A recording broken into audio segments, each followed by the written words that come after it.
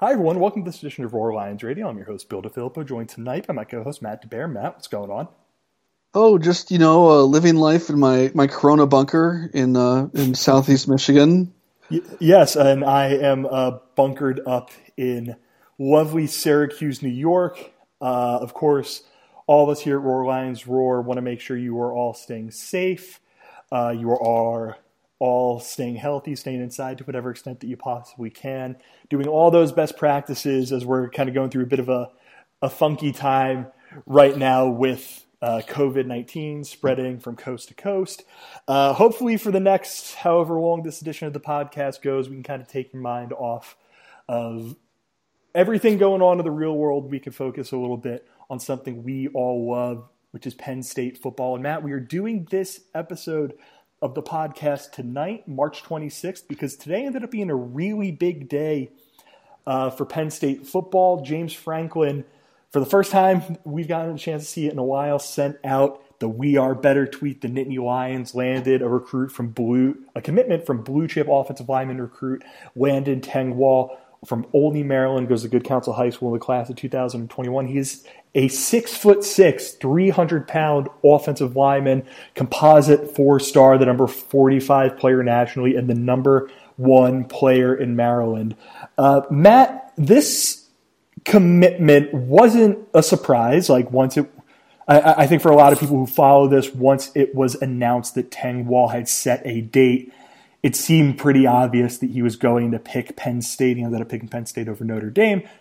Before we dive into him as a football player, could we just get his backstory a little bit on Landon Tengwall and what ended up happening that led to him coming to Penn State? Yeah, I think it's, in a sense, it's kind of the ultimate proof of what James Franklin preaches as far as building relationships beyond just coach and player and coach and family. Landon Tengwall got his offer from Penn State over 2 years ago. He was a freshman going into his sophomore year, but was offered in February of 2018. But his relationship with the staff goes back even further than that. I think he said in interviews that he's known Tyler Bowen and James Franklin and kind of the group at Penn State since he was in eighth or ninth grade. So the scholarship offer has been out there for 2 years. The relationship goes back even further than that. And like I said, it's kind of the line that James Franklin preaches so much is he's trying to build relationships, and it really manifests itself in kind of how Tengwall ended up at Penn State. He's visited, I think, it was either 8 or 9 times since that offer. He was just up here, kind of made a day trip back in January, not too long after Phil Trautwein was hired, to meet him. And just really it's always been Penn State and everyone else. There's kind of been a rotating number of schools that have been in that second tier. Like you said, Notre Dame was the primary competition. Michigan was there for a little bit, including a handful of others. Big name schools like Ohio State and Alabama have popped up on and off. But Penn State was kind of the constant. And I think it all goes back to that relationship that's been established primarily with James Franklin, but Tyler Bowen, who has the connection to Maryland, was really instrumental in this. And even obviously Phil Trautwein's only been on the job for a couple months, but really both of them connecting with each other real early on. In fact, even before Tengwall had met Trautwein, he gave a quote to 247 back in January, shortly after he was hired, and said, "Love him, greatest hire they could have made. We've talked a ton. Super exciting for Penn State and potentially super exciting for me. Great coach, but you can tell he truly cares about building you as a man too." And I think I'm sure there was some contact between Tengwall and Trautwein before he ended up at Penn State. I'm sure when he was at Boston College and in his previous stops, he was, at least checked in on him. So there was, some sort of familiarity there. But I think that kind of underscored just how strongly he felt about Penn State. And with this uncertain time in a lot of things, but especially in recruiting, the topic of the moment, the fact that he had been really insistent on taking official visits this spring. Notre Dame, I think, was scheduled for this coming weekend, actually. He didn't have anything officially scheduled with Penn State, but he was going to be back on campus at some point. The fact that a guy that was that thorough and wanted to make sure he, got as much information as possible before making this decision, the fact that he felt comfortable without really knowing when he's going to be able to get back up there, keep building on that relationship, especially with his new position coach. He was comfortable doing it without seeing Notre Dame another time. Just really speaks to how strongly he feels about Penn State. I actually pulled up an article from back in February of 2018 when he was offered. This is from Brian Doan at 247. He says, "This offer means so much to me. They take recruiting very seriously and only offer people they know they want to help them get to a national championship. The thought that I could get them to achieve that means a lot. Penn State is my dream school." So I'd say Penn State was my leader at this moment. And it really, didn't waver from that point on. And we're going to talk a little bit about it here, but he's also the personality that I think can really become a real big cornerstone in this class. Yeah, while you mentioned Boston College, I actually went back and looked, and 24/7 does say that there was interest there. It actually says Boston College didn't offer him, but I did a search on his Twitter account, and on March 21st, 2018, he tweeted that he got an offer from Boston College. Of course, that's when Phil Trautwein would have been there. Matt, take a guess who the one person who replied to that tweet was. Phil Trautwein. Caleb Williams. Neither here nor there. I'm going to float that out there without context and without knowing anything, and maybe one BWI board will go insane over that. But neither here nor there. Please do not think that that's an indication of anything. But I am glad that you mentioned something that I was going to mention, Matt, which is that this kind of is proof of concept about how James Franklin wants to recruit and how he wants to build he wants to build a system where you are being recruited. You have your primary recruiter. You have one or two others who are, the ones making the most contact, but you are being recruited by Penn State's staff. I mean, this past offseason, Penn State, Tyler Bowen's been the guy there for however long. Of course, Bowen came to Penn State for the 2018 season, but Penn State lost the offensive coordinator that for however many, for a couple of years, Tangwall thought he'd be playing under. And it lost the offensive line coach that presumably Tangwall thought was going to coach him when he came to Penn State. Matt Limegrover and Penn State, of course, parted ways. Ricky Ronnie taking the head coaching job at Old Dominion. But Penn State was they kept Tyler Bowen around. They were able to get someone in who excited him, and the entire Penn State staff and the entire Penn State experience was able to sell this youngster on being able to come up to Happy Valley.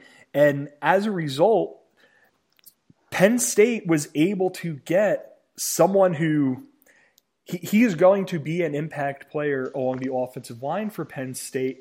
And he is someone who's coming in, like you mentioned, this is his dream school. He said in his commitment video, in which he did a little what's the word I'm looking for? He did a Skype interview with Rivals where he called James Franklin the best coach in America.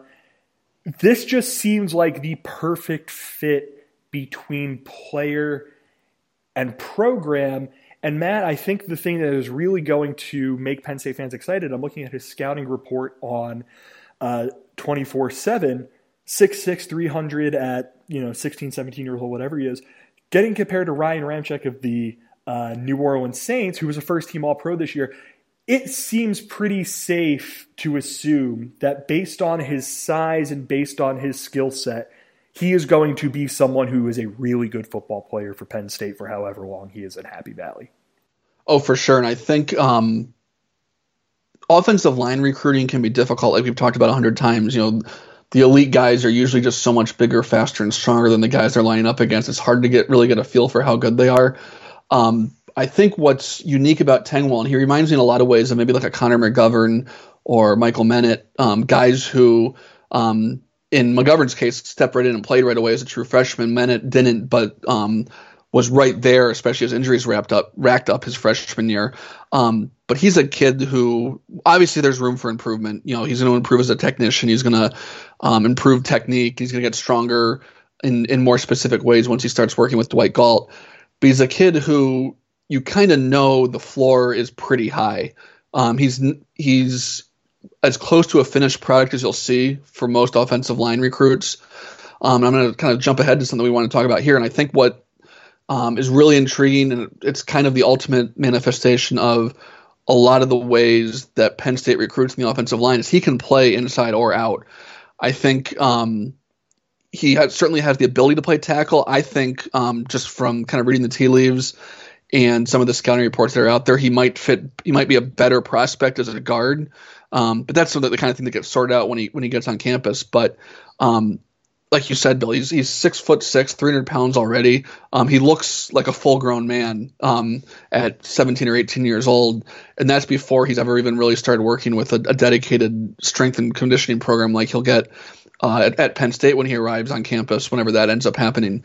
So it's really you hear Dwight Galt talk about getting elite athletes, whatever position they might play, and trying to get another half a tenth of a second out of their 40-yard dash or 10 more pounds on their bench press or whatever it might be. Tengwall is kind of the example of that on the offensive line, I think, where he's getting a really, really talented athletic guy, and they can kind of, work to perfect both his strength, and then once Phil Troutwine's able to work with him, develop that technique a little bit further and, really, see how high he can go. I'm not sure. We'll talk about this a little bit further down. There's other guys that probably have higher ceilings potentially just based on their current size and raw athleticism and things like that. I'm not sure there's a better prospect at this point than Landon Tengwall along the offensive line. He's certain in everything that I watch about him. Like you can usually tell when you're watching along the offensive line when there's a guy who is just kind of getting away with being 6'6" and 300 pounds, and he could just overpower less physically imposing dudes. He legitimately seems like he kind of knows what he's doing, which I swear to God is a much bigger compliment than it comes out off as, just because, like you mentioned, with offensive line recruiting, it's kind of a crapshoot. He also just has a really impressive mean streak to him. And he seems like the kind of guy that whenever they decide, like you mentioned, they're going to get him up here, they're going to get him in the strength and conditioning program, they're going to decide where he best projects on the offensive line, and we can, a little bit further down the road in this podcast, talk about why maybe they could be a little bit more flexible with him, maybe with some other guys who are going to be coming in, maybe with some other dudes in the program. But just getting him and getting what Tengwall brings, it's something that you would kill for in any offensive line class. Like you mentioned, like his ceiling isn't, to kind of keep it in this class, his ceiling isn't as high as, people might think a Nolan Rucci's might be or a Tristan Lee's might be. But he seems like a very safe, relatively speaking, safe option along the offensive line, no matter where he's going to end up lining up. And I'm looking at Penn State's scholarship grid right now, Matt, and we'll operate under the assumption that we're going to get a full season this year, which obviously everything is up in the air right now. But Penn State's offensive line, we can probably say with some amount of confidence, is going to be Rasheed Walker, and then one of Des Holmes, Mike Miranda, CJ Thorpe, Michael Mennett, the other of Holmes, Miranda, and Thorpe, and then Will Fries. Penn State has its offensive line. It's in a bit of a position where it could get other guys some reps but not have to rush dudes, which, as people who watch Penn State football during the post-sanctioned years, is a glorious thing along the offensive line. But Fries and Mennett leave after this year. We'll see whomever fills in for them. The way that I am looking at Penn State's offensive line depth chart, the fact that you mentioned Tengwall as someone who could play any of, X positions, I think that's something that helps him get a path onto the field a little bit sooner when he gets into Happy Valley, because let's just say Penn State loses only Mennett and only Fries. They have a left tackle in Walker. They'll have to figure out a right tackle. They have to figure out a few other spots.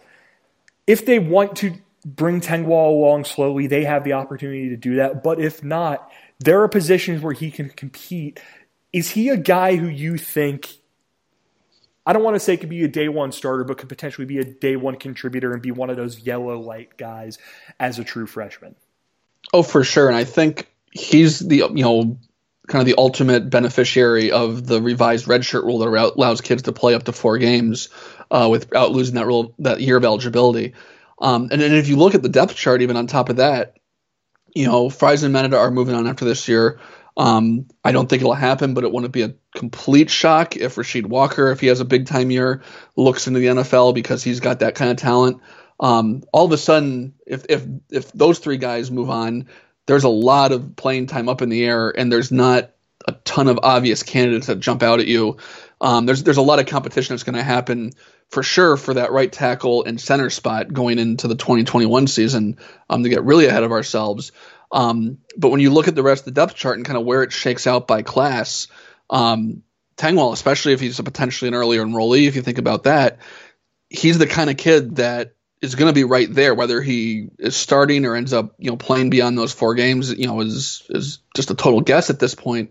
But I'd be shocked if he wasn't part of the conversation heading into 2021 with at least 2 starting spots and maybe 3 open at 1 tackle and then 2 inside spots. I don't think he's got the center pedigree. They look at guys like Miranda and Juice Scruggs if he's able to continue his recovery from his car accident last year. But there's an inside spot and an outside spot up for grabs.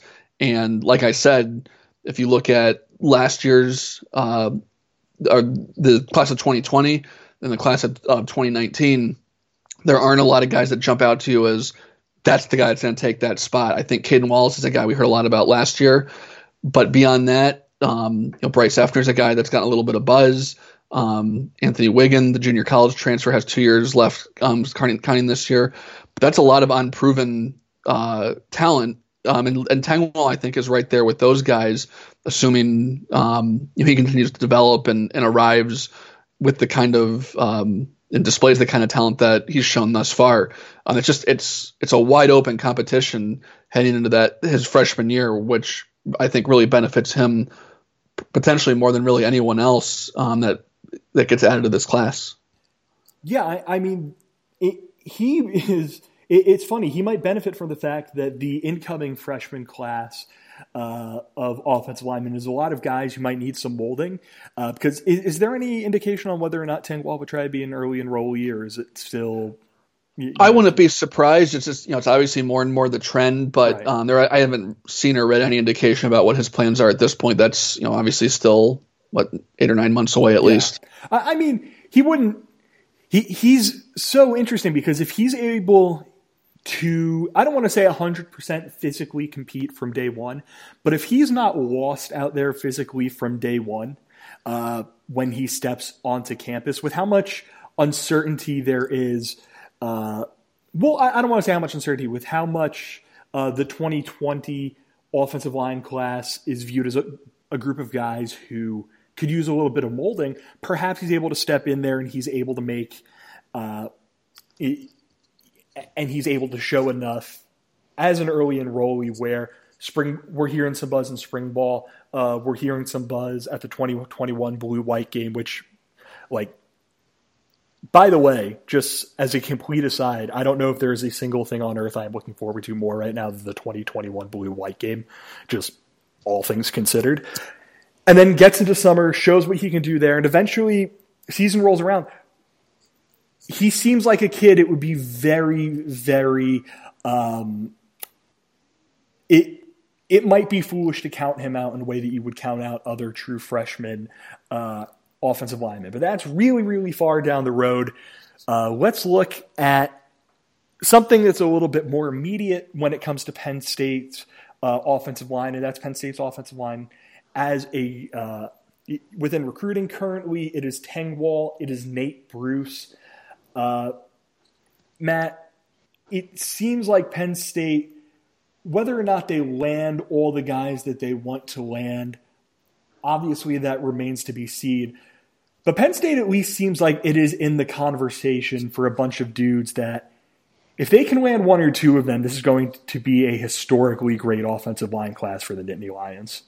For sure, and I'll run down a couple of the names here that you'll want to keep your eye on. Nolan Rucci is the big one, at least at this point. Quite literally, he is quite huge. He's a very large teenager.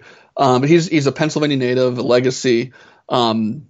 He's probably the most likely of the names I'm going to mention here at this point. It's far from a given. His floor is a little bit lower. His ceiling is just sky high. He's 6'8", 289 already as currently a high school junior.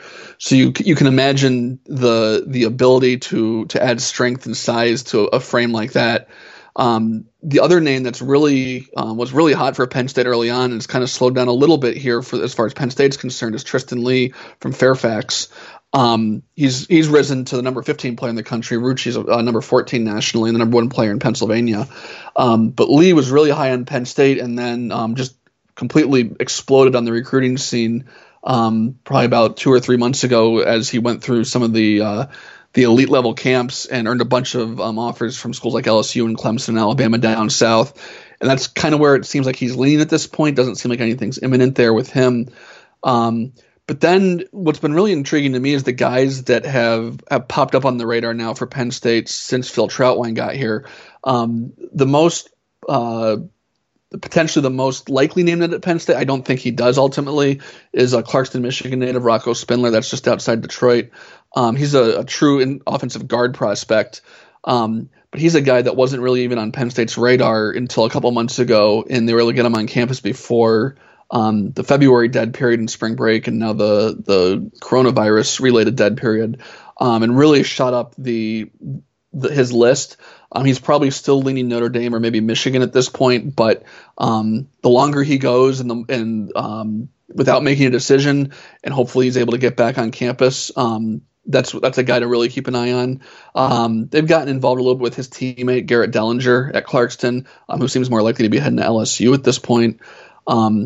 But then as you work your way down here and just scrolling through the 247 list, but you've got Logan Taylor from Virginia.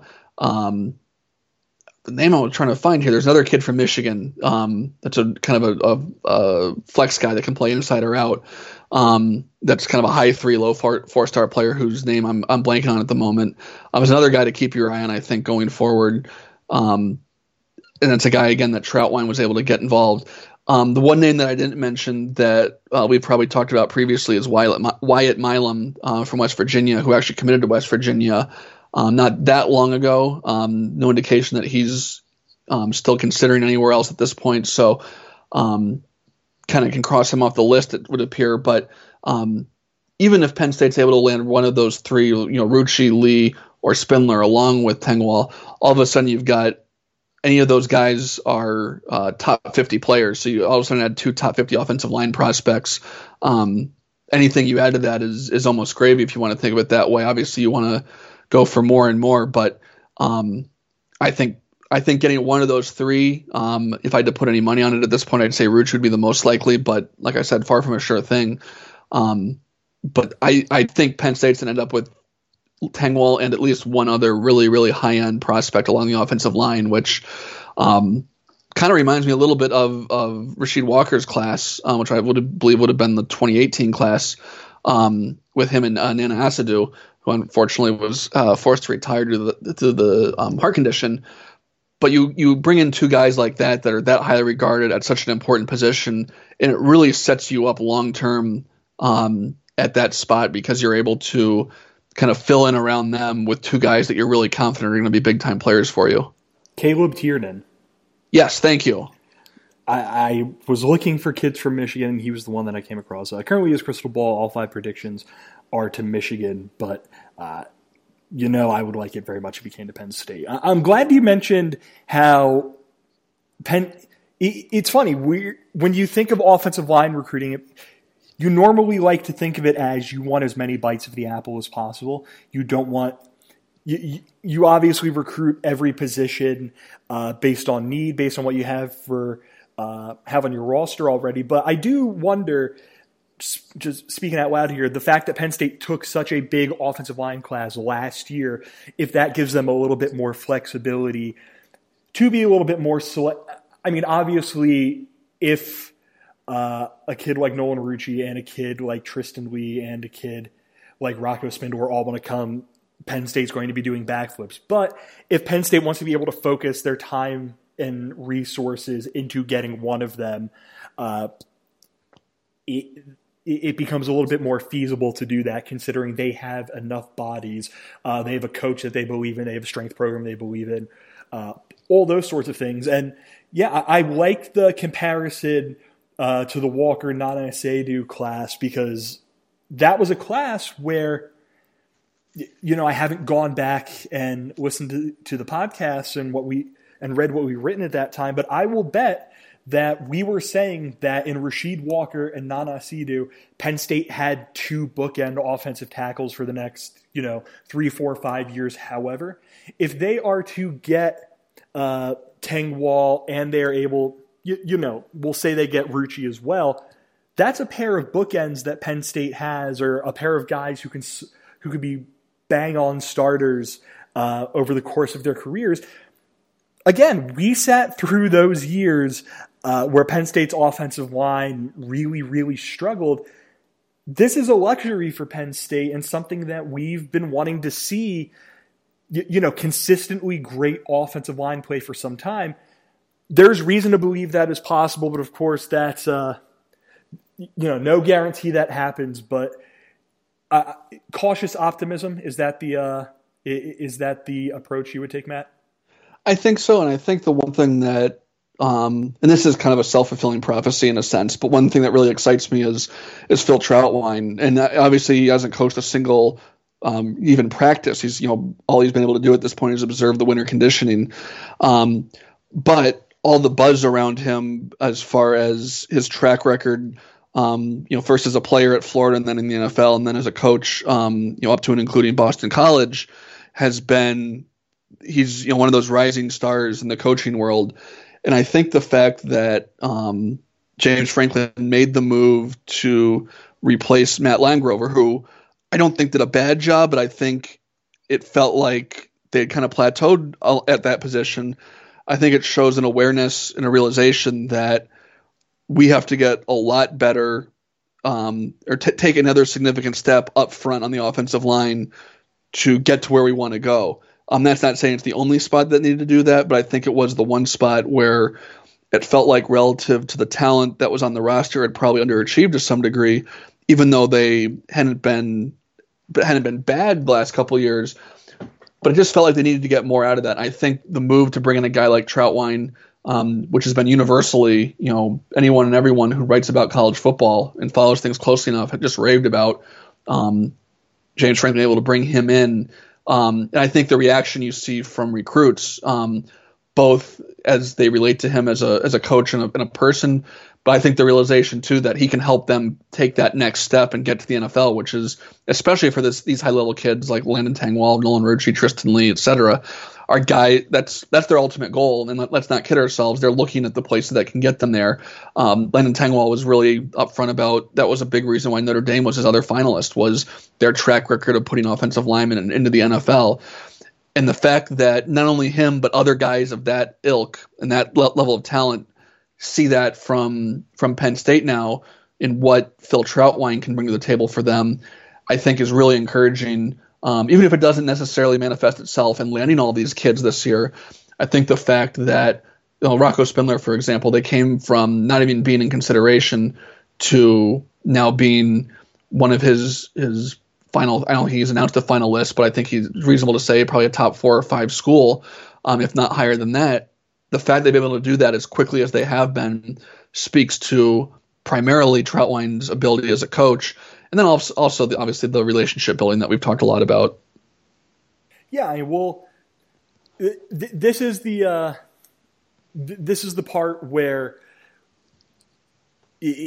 we'll see what Trautwein is as a coach, when the season rolls around. But dude was able to do some really good work at Boston College. He's a young guy, but he's someone who knows what it takes to get to the NFL. Played a couple of years with the Rams, with the Browns, and then with the Rams again, and then a few practice squad years. And dude is able to go to the table of any recruit in college football and drop down a pair of BCS national championship rings and show that he was an all SEC selection. Like he is someone that you have to feel really good about the future of Penn State's offensive line as long as he's here. And this is the earliest return. I mean, there's obviously the buzz and the chatter that's going to be around it, but the earliest possible return that we can get at this point is what he does on the recruiting trail. And it's really hard.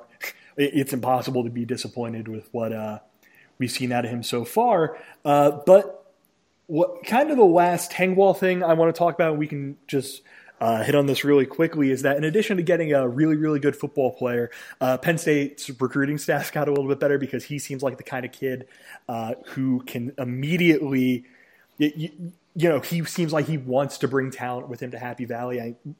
I'm looking at this here, and he, within a few hours of his commitment hitting Twitter, he saw a tweet from former Penn State commit Dante Thornton congratulating him, and he quote tweeted and said, "I'm gonna get him, don't y'all worry." So he seems like someone who's going to really Matt, who's going to really embrace when James Franklin, when Phil Troutwine, when Tyler Bowen, when Kirk Shiraka can't send texts to recruits and try and sell them on Penn State. He seems more than happy to take that mantle himself. Well, first of all, those coaches can still have electronic contact, phone calls, text, DMs, etc. So it's no face-to-face contact either on campus or in high schools, or I guess you can't even go into high schools at this point because they're all closed too. Oh, I even mean with just like the season happening. And I got you. But regardless, I think his status among his peers, especially in the Maryland, Virginia, DC area, is kind of unmatched. And going back to the quote, a couple of quotes I gave right off the top as far as his feelings about Penn State, that's going to shine through here, I think, as time goes on, and reminds me a little bit in the sense of Shane Simmons, how he kind of became a vocal leader and kind of a cheerleader for that class. I think, obviously different personalities, but the same kind of stature among similar players in the DC, Maryland, Virginia area. You mentioned Dante Thornton. You've got a guy like Damian Robinson from Gaithersburg, who Penn State's really high on. Jalil Farouk, the wide receiver from Upper Marlboro, which is a program that's obviously very familiar to Penn State. And then the one name that I'm sure every Penn State fan is aware of, just released his top 5 earlier this week, is the top quarterback in the country, Caleb Williams, who is actually, I believe, in D.C., his high school. But I believe all those guys, or at least most of them, reached out to Tengwall either before or after his commitment, wishing him luck or congratulating him after the commitment. So and I know a lot of that's just social media and teens being teens, if you will. But I think there's a level of respect almost there. And he's made no bones about the fact that he wants to be a leader of this class. He wants to, bring talent with him. We've talked about it a lot on the site and on the podcast that elite talent wants to play with elite talent. And I think we're going to talk about it a little bit here in a minute. With this uncertain time in recruiting, I think having a guy with his stature, with his level of respect, especially regionally, is a huge plus for Penn State. Getting him on board now and kind of being able to serve as that leader. You'll talk to kids about why he likes Penn State so much, what he likes about the coaching staff so much. And even though these kids aren't able to get up and visit campus, they're able to talk to a guy who is probably as good a spokesman as there is outside of the coaching staff, and is right there in their backyard, and likely is friendly with a number of these guys through camps and local high school games and things like that. Yeah, I think that is something that I believe every class would kill to have, and Penn State was able to get that a little bit earlier in the day with Landon Tengwall. Matt, I'm just going to kind of roll this ball out there. Is there any other recruiting bits, stuff like that you want to talk about? I know you just mentioned Caleb Williams dropping a top 5 a little bit earlier this week, which had Clemson, LSU, Maryland, Oklahoma, and Penn State on it. Anything else on the recruiting front that has piqued your interest recently? This isn't Penn State related, but I've been a little bit surprised just in general, not even just in the Big Ten, but nationally, the number of kids that are making commitments at this point without having the opportunity to take visits. I think, one, it speaks to the work that a lot of these coaches do in building those relationships and the ability of the kids to get on campus, earlier and earlier, even on unofficial visits. But it's been a little bit surprising to see the number of elite level players, especially that despite not being able to take these spring visits, are electing to pull the trigger without really knowing when or where they'll be able to visit again. One thing I'm going to be interested in keeping an eye on going forward, especially once things return to some level of normalcy here, hopefully sooner rather than later, is how many of these commitments actually stick. Because I think you'll see the NCAA ultimately making some revisions to the recruiting calendar and allowing official visits during times that they typically haven't. Now you're able to take those visits essentially from April 1st through the end of June. I think what will ultimately end up happening is you're going to see that July dead period become an active period where kids can take visits, hopefully still officially. And so I think potentially you're going to see a lot of those kids have the opportunity to get out and see a few more places and potentially rethink things. As far as Penn State's concerned, I think nothing really seems imminent at this point. They're in on a lot of big-time players. We just named a bunch of the offensive linemen. If you give me 1 second here, I will pull up some of the other names that are floating around out there. But because Penn State's kind of in a weird spot with the coaching turnover, I think it's 4 coaches that are new to the program, and the timing of that, and the timing of the February dead period. And then Penn State went on spring break right before our world got turned upside down. It's really it's bad luck, for lack of a better term, that they weren't able to get up a lot of these top targets to meet with their new coaches. We've talked a lot about the offensive line, but you've got receivers like Dante Thornton, who was once committed, that is still certainly considering Penn State highly. But he hasn't been able to get up and meet Taylor Stubblefield yet. Jalil Farouk, who I mentioned a little bit a while ago, he hasn't been able to get up and meet his potential new position coach. And those guys are certainly talking, but they haven't had the opportunity to sit down face to face. And as we're all learning, as we are confined to our homes here, that there's not really a whole lot that can replace sitting down and talking to someone across the table and really getting a feel for them in person. Braylon Brown's a kid from Florida that Stubblefield actually has a previous relationship with from his time at Miami. I think he's the one who just released a top list that had Penn State on it. So you're seeing a lot of that happening. I think you're going to see. I wouldn't be surprised. I'm not going to even try and guess too if there's another commitment or two over the next couple of weeks, despite the shutdown in recruiting and those in-person visits. But the kids you're going to see are the ones that were like Landon Tengwall, really, really knew they wanted to go to Penn State and, essentially got tired of waiting for the ability to get up there and make that decision in person.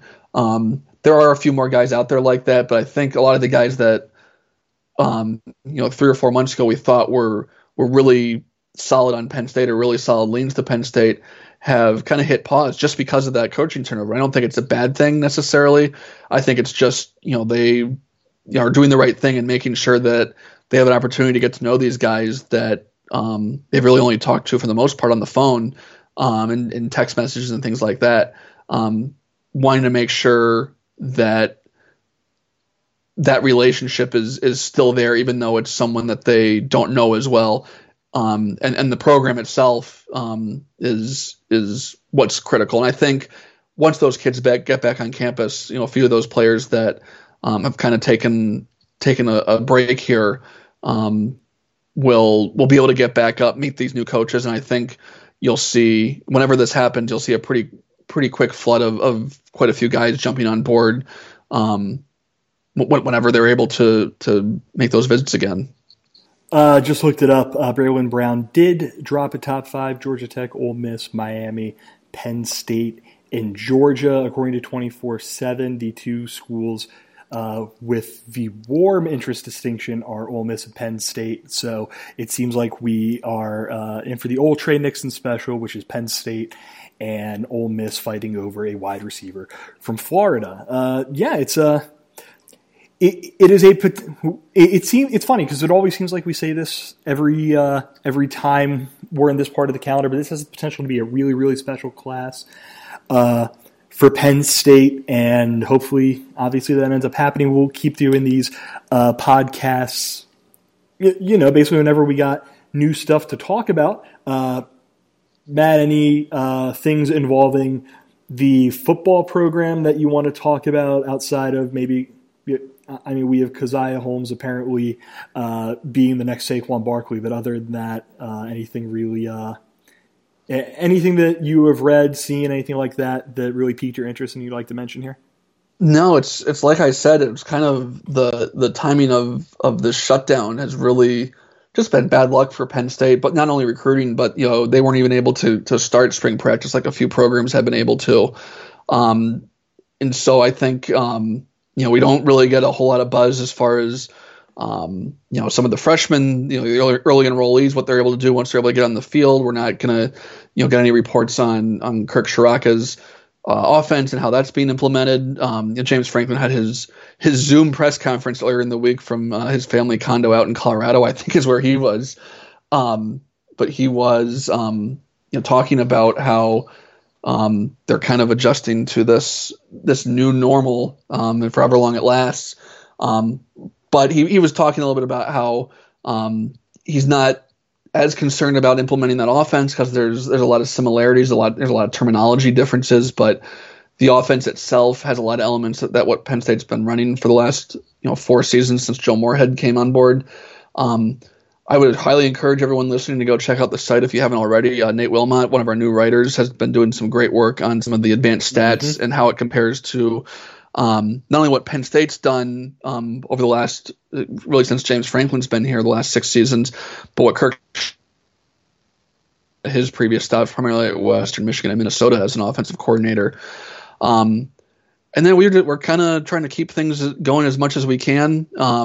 We have the Mac Hibbenhammer news with him moving to baseball, which just, if nothing else, creates a little bit more uncertainty at wide receiver for Penn State, which is, I think, what all of us were looking forward to watching this spring. We have a bunch of stuff up on Landon Tengwall, the commitment article, a nice breakdown from Michael Stanley on kind of how he compares to some other elite players that have come through. Nick and Matt have started, the other Matt, not myself, have started watching old Penn State games and taping their reactions. We've got the 2014 Pinstripe Bowl that went up today. So there's not a whole lot of news because there's just not a whole lot going on anywhere in the country at this point other than some of the recruiting stuff. But, obviously we're hoping everyone's staying safe and, as things develop and happen and hopefully we get some semblance of football, spring practice or summer workouts, whatever the compromise is here as things hopefully get back to some semblance of normalcy that we're used to. We'll be right there with you and, we'll, like Bill said, update you on the podcast as we have things to talk about. For sure. Matt touched on a lot of the stuff I was going to say here. Thank you very much for listening to this edition of the podcast. Everything that goes here. If you can buy a shirt, we'd love for you to buy a shirt. Please keep reading, supporting the site, following us on all our social media channels. All that stuff. We have a lot of fun stuff going on right now. We're trying to figure out the best ways to kind of navigate everything right now. Most important thing, obviously, make sure you're staying safe out there. Make sure you're washing your hands. Make sure practicing social distancing, only going outside for groceries and things like that. You have heard plenty of people say that. Can't be stressed enough, though. One last time for my co-host, Matt DeBear, I'm Bill DeFilippo. Thank you very much for listening to this edition of Roar Lions Radio. Take care, everyone.